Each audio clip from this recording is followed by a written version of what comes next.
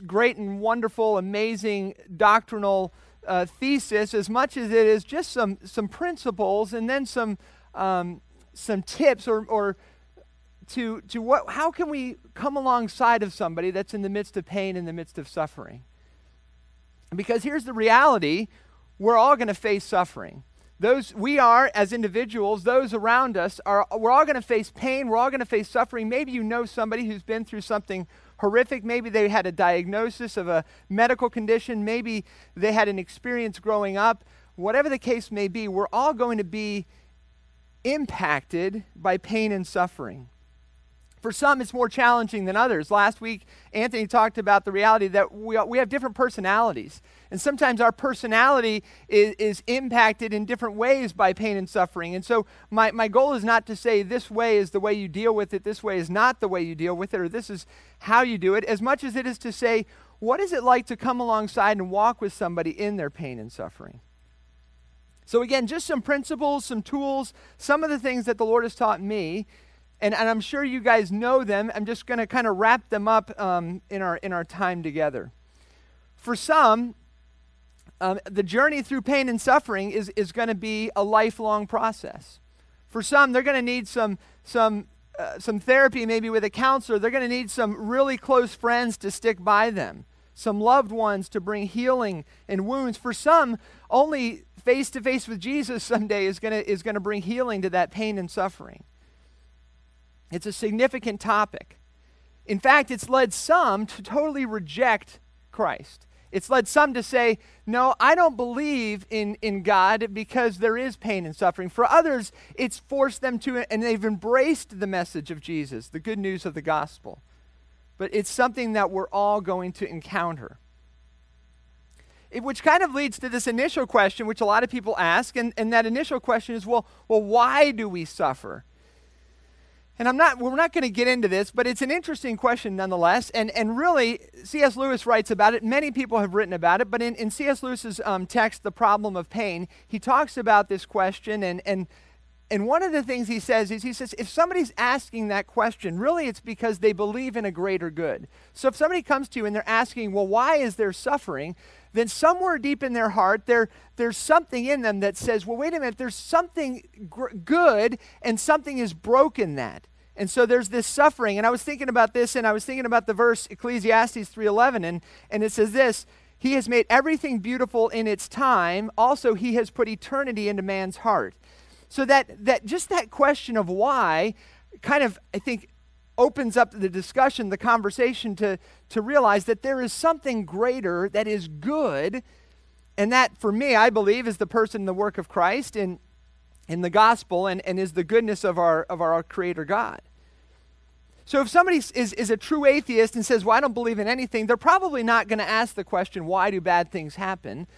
Because they're going to probably say, well, it's just a part of kind of the fabric of life. But for those people who are really wrestling and saying, well, wait a minute, I believe in something greater. Why, though, do these things happen? You might hear this question of the why.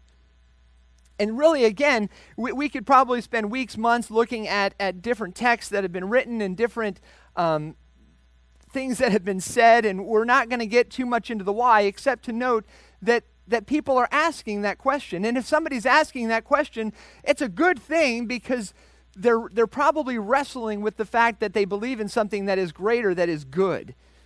And what an opportunity we have as followers of Jesus in that moment. So we're not going to really focus on the why, but the reality is this, suffering comes in all types. For some, it's the result of a personal choice.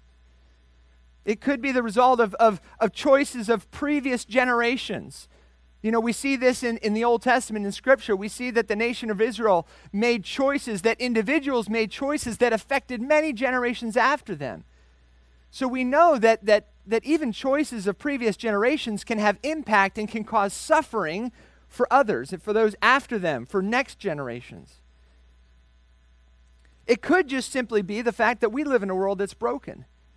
We live in a world that has not yet been totally restored.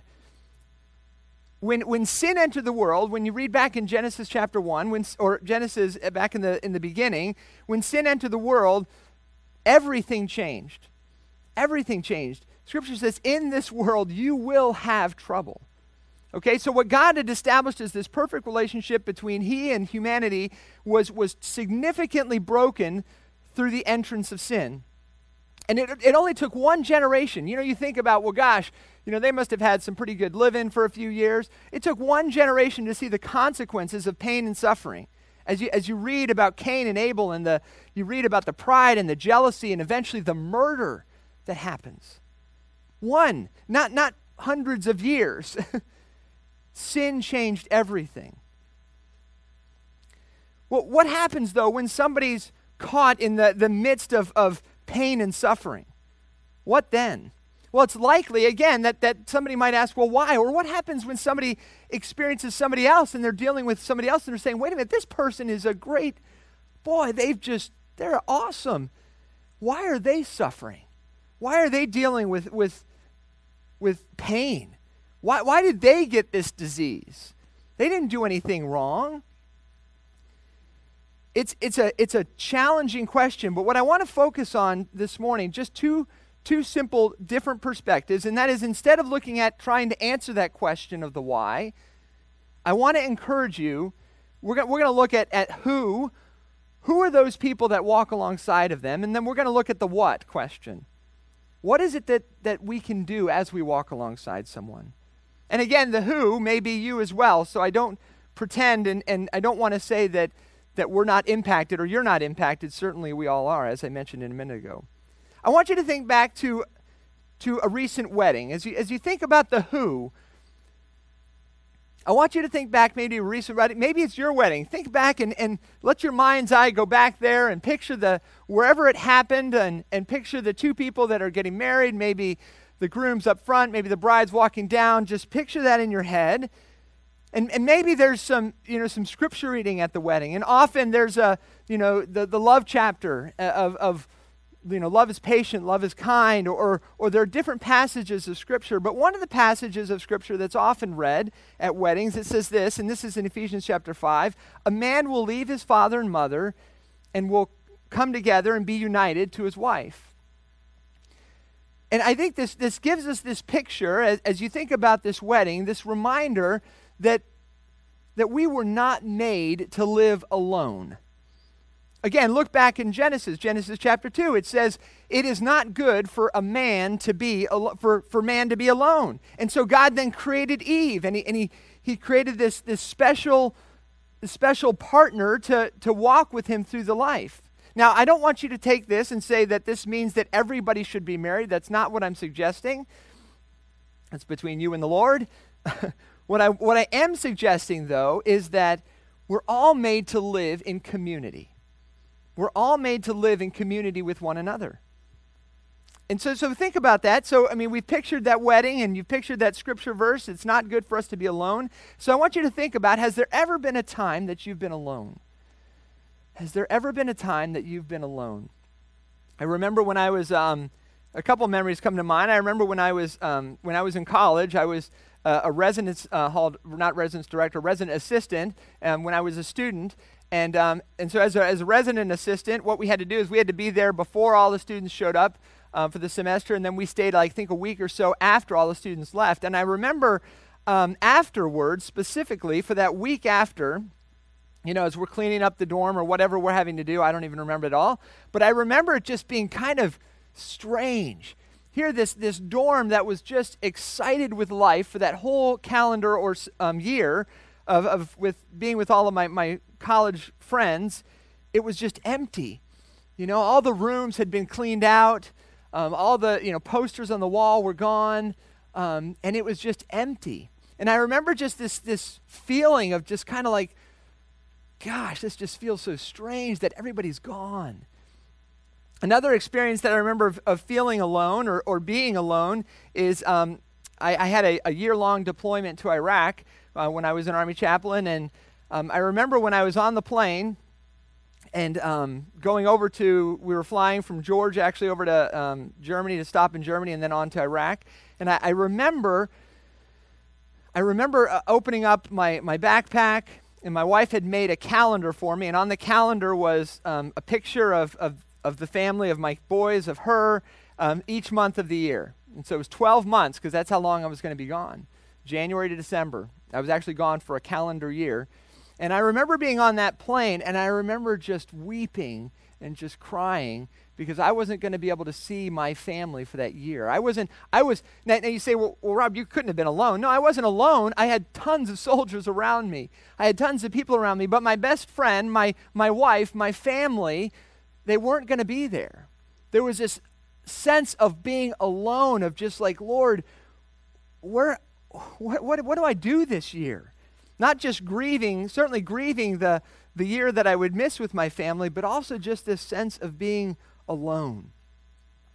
We see it even in Jesus. There he is, Jesus is on the cross.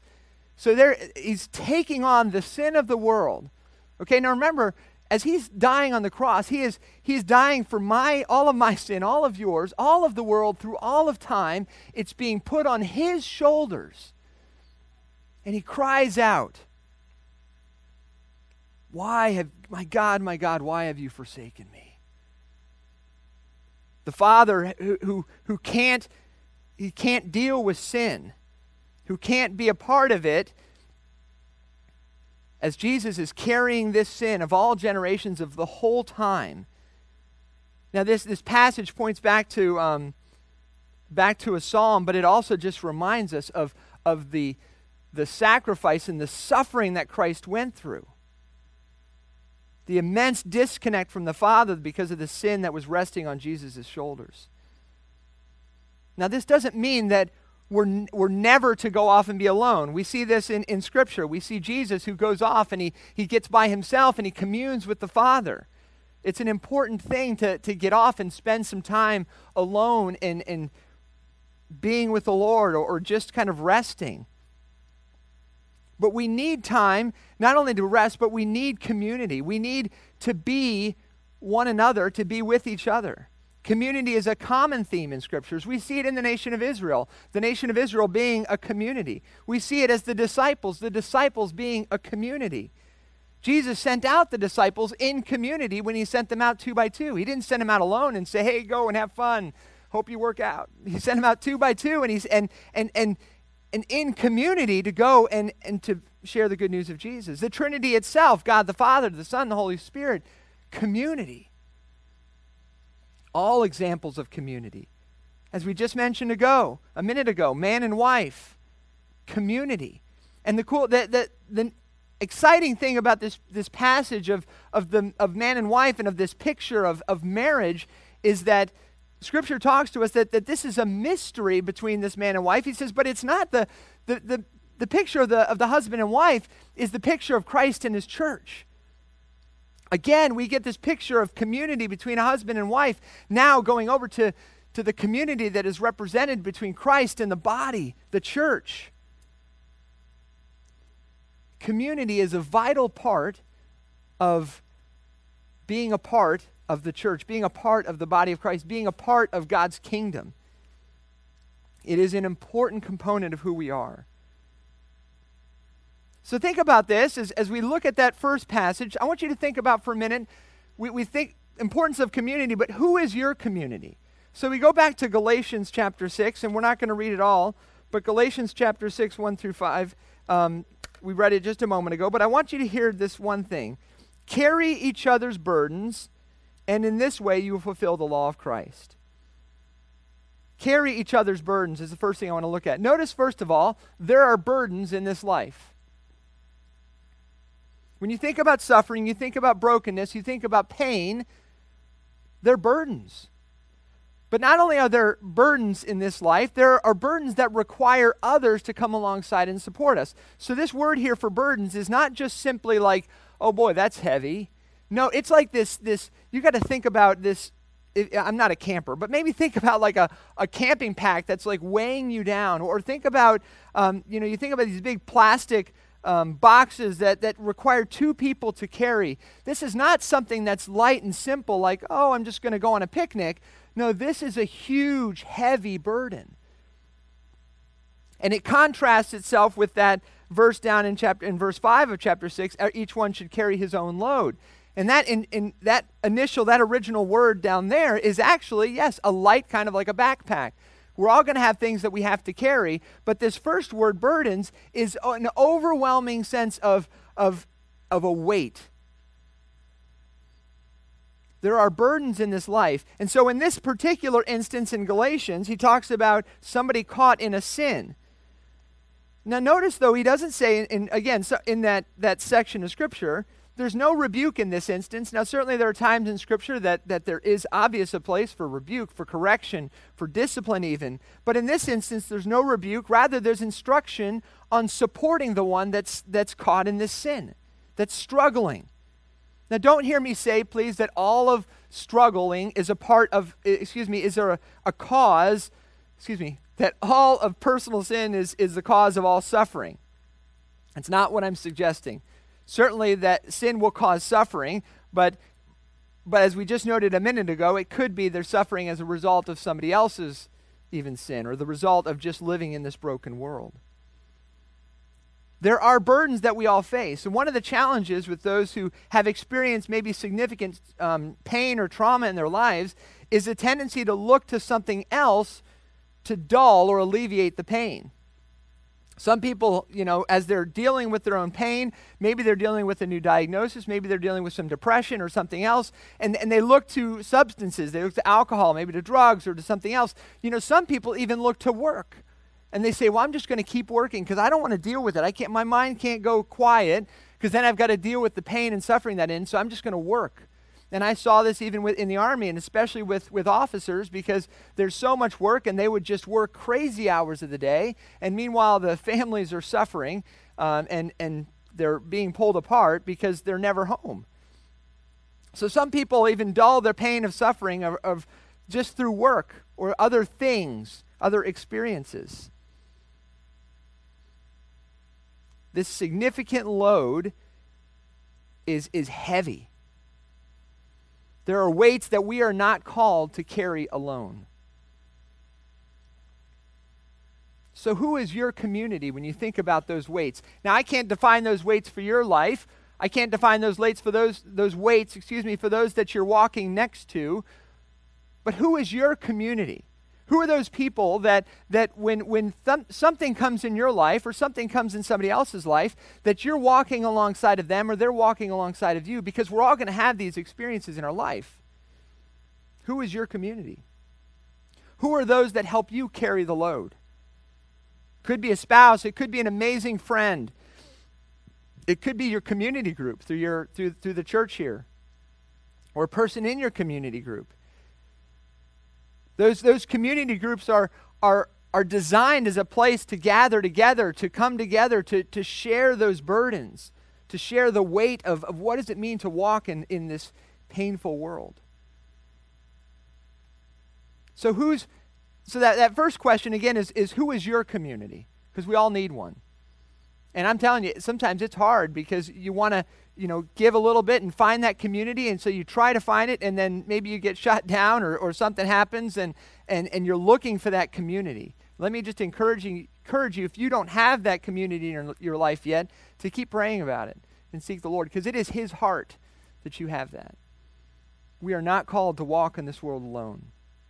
The second thing I want to encourage you with and kind of ask you about is, whose community are you a part of? Now think about this for a second. I've had times in my life, in my workplace, where I've had the opportunity to be a part of somebody else's life and their journey. And what I've noticed is something will be stressful at work, something will be challenging, and then I'll take a few minutes just to spend a little bit of time with that person, and all of a sudden then I start to get to the root, because it's really not about the stress of that moment, but there's something else, and it's about the family member who I can't believe that this is happening to them, or this isn't the way it should happen, or maybe it's a financial issue and like, oh gosh, we're out of money, and all of a sudden the car broke down or the air conditioner broke or whatever, and I start to get to the root of what's really going on by being there with them. Whose community are you a part of? Whose community are you a part of that they've entrusted to you their story? Maybe it's a little bit. I'm not suggesting you're walking with them and you become they become dependent upon you, but I'm saying maybe for a moment, as they're carrying, picture in your head, they're carrying this really heavy box, and for a moment they set it down, and you get to walk on side of them and pick up a side, just maybe for 10 minutes, and walk with them. You pick up that side and you're walking with them, and you're a part of that life as they're journeying through the challenges that they're facing, as they're just laying out, gosh, this is what's going on. Now again, this is not some sense of idealism where everything's perfect and everything is hunky-dory and we never have any problems and we don't ever have any conflict, but that opportunity rather just to be a part of somebody's life. I'm sure it's happened to you before. Maybe you haven't noticed it, but what an opportunity to think about whose community are you a part of. There's one more community, though, that I want to mention.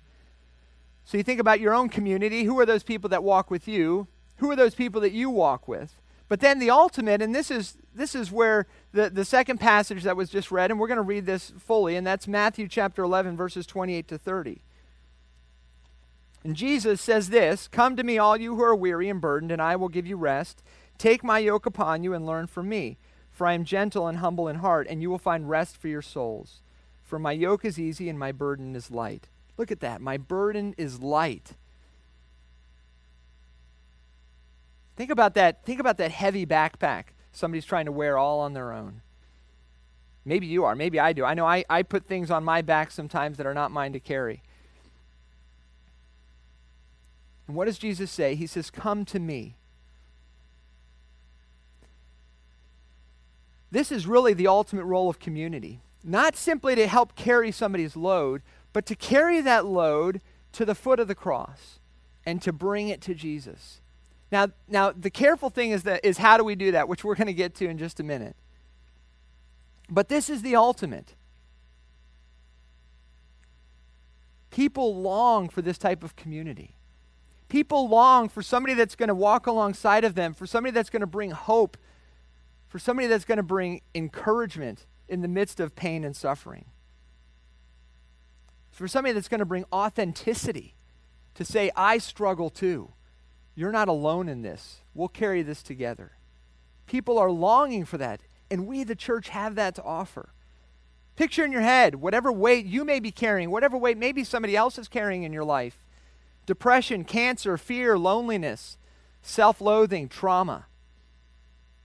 We are not called to carry it alone. You might even have two people helping you. You might have somebody that's a friend that's walking alongside of you. You may have a pastor, a counselor that's walking alongside of you as well. It's not a one-time experience, by the way, too. This idea of bringing stuff to Jesus, it's not like, okay, I brought it to him, it's done, woo, everything's perfect. There's a continual coming back and laying down that load because I want to pick it back up again. I don't know if you do, but sometimes I want to pick it back up again. And so a friend comes alongside and says, well, no, let's take that again. Let's take that to the Lord. The journey of taking it to Jesus is not a one-time experience. Charles Spurgeon, the great American preacher, suffered significant depression for quite a bit of his ministry. Paul talks about a thorn in the flesh, which we don't know about. But he says, I prayed and I prayed that the Lord would remove it, but he decided not to. And so what does Paul says? He says, I rejoice in my weakness. That's not something we do as Americans. We don't rejoice in weakness. We rejoice in strength. Excuse me. But Paul said, I rejoice in my weakness. David, a man after God's own heart, messed up in numerous ways at multiple times of his life, and yet he was still a man after God's own heart. This taking of the yoke of Jesus is a constant part of our lives as we take things to the Lord. So there's this foundation of who is your community? Whose community has God given you to be a part of? How are you being a part of taking that load, taking that heavy backpack, whatever you want to call it, that heavy box to the foot of the cross? So now what can you do? Again, this kind of gets back to that first question. So how do we do this?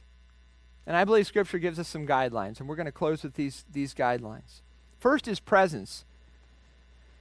We see the presence of God, we see the presence of Jesus, we see the presence of the Spirit throughout Scripture. Think back to Exodus when the nation of Israel was leaving slavery. The presence of God, visible by day as a cloud, by night as the flame. Excuse me. Look at Jesus' presence. Look at him at the grave of his friend Lazarus. As he goes to his friend, he's called and he said, and come to, he's dying, he's going to die. Jesus patiently waits and he goes to his friend Lazarus' tomb, and he has already died by that point. And what does Jesus do? Scripture says Jesus wept. He sees those around him as they're dealing with the suffering and the pain of the loss of this friend. He's feeling that for himself, and he wept. In the midst of someone's pain, we can be the hands and feet of Jesus. One of the challenges we face in the cultures is, at least I face, I don't know if you do, is the desire to fix things. Again, this gets back to my first story. I want to be a part of fixing things. And something's broken, I want to see it fixed. And so when we see somebody that's hurting or that's in pain or that's, we'll say, quote unquote, broken, well, but I want to fix them. How do I fix them? Well, I need to pick them up and bring them to Jesus. And so sometimes what we'll do is we'll try to rush things. And we'll be present with them, but we'll try to rush and instead of allowing them to be in their hurt and pain for a while and to struggle, we just want to rush them to the foot of Jesus, and it's not time. We got to be present with them. Presence isn't just physical presence, it's being there, empathizing with them. It's difficult sometimes, but it's important. So there's an importance of just being present in somebody's life. And then one other tool that I think is important to think about, and that is in James mentions it. He says, be quick to listen in James chapter 1. Listening. The importance of listening to somebody's story. Listening to the hurt and the pain that they're going through. Listening to what does it mean for them to be in this moment? What are they struggling with? It's a skill that can be developed. Pete Scazzaro talks about it in his book, Emotionally Healthy Discipleship. He talks about incarnational listening. Others talk about it, they call it active listening. It takes practice. Because again, I want to get to the end. To be willing to be with somebody, present with them, to listen to them. Not to run away in fear. Not to try to fix the problem. Not to try to even defend God. Simply to listen. To listen to somebody's pain, to be present in their hurt with no agenda. To lift up that load that they're carrying and walk with them. Do I want to bring them to the place of Jesus? Yes, I do. Do I want to tell them scriptures like all things work together for good? Yes, I do. But in that moment, I want to just be with them and I want to listen. There are times that we just need to be present and listen to some folks as we walk with them in their journey of pain. So again, the question is, who's your community? Who are those around you? Whose community are you a part of? What does it look like to be a part of taking people and being with them as we actively want them to know the hope that Christ offers? He does offer hope. He is, as the Matthew passage says again, come to me all you who are weary and burdened, and I will give you rest. My yoke is easy, my burden is light. I want people to experience that. But I know that sometimes I have to be with them in their hurt and pain so that I can bring them to that place. I know that I've got to experience it too. I know I need people in my life to remind me of that. Let's pray together. Gracious God, we thank you for the reality, Lord, that you have conquered death. Lord, that the pain, that the hurt, that the suffering that we experience is is ultimately will be made right. Lord, that someday we will stand face to face with you as followers of you, Lord, and as believers, Lord God, and that you will wipe away the tears. But Lord God, there are burdens that we carry. There are burdens that other people are carrying. Lord, I pray you would give us wisdom, give us patience as we walk with folks through those times. Lord, I pray that remind us of your presence. Lord, may we pursue you even in the hurt and the pain. May we encourage others to pursue you even in the hurt and the pain. But Lord, may we do it in a way that honors them and honors you.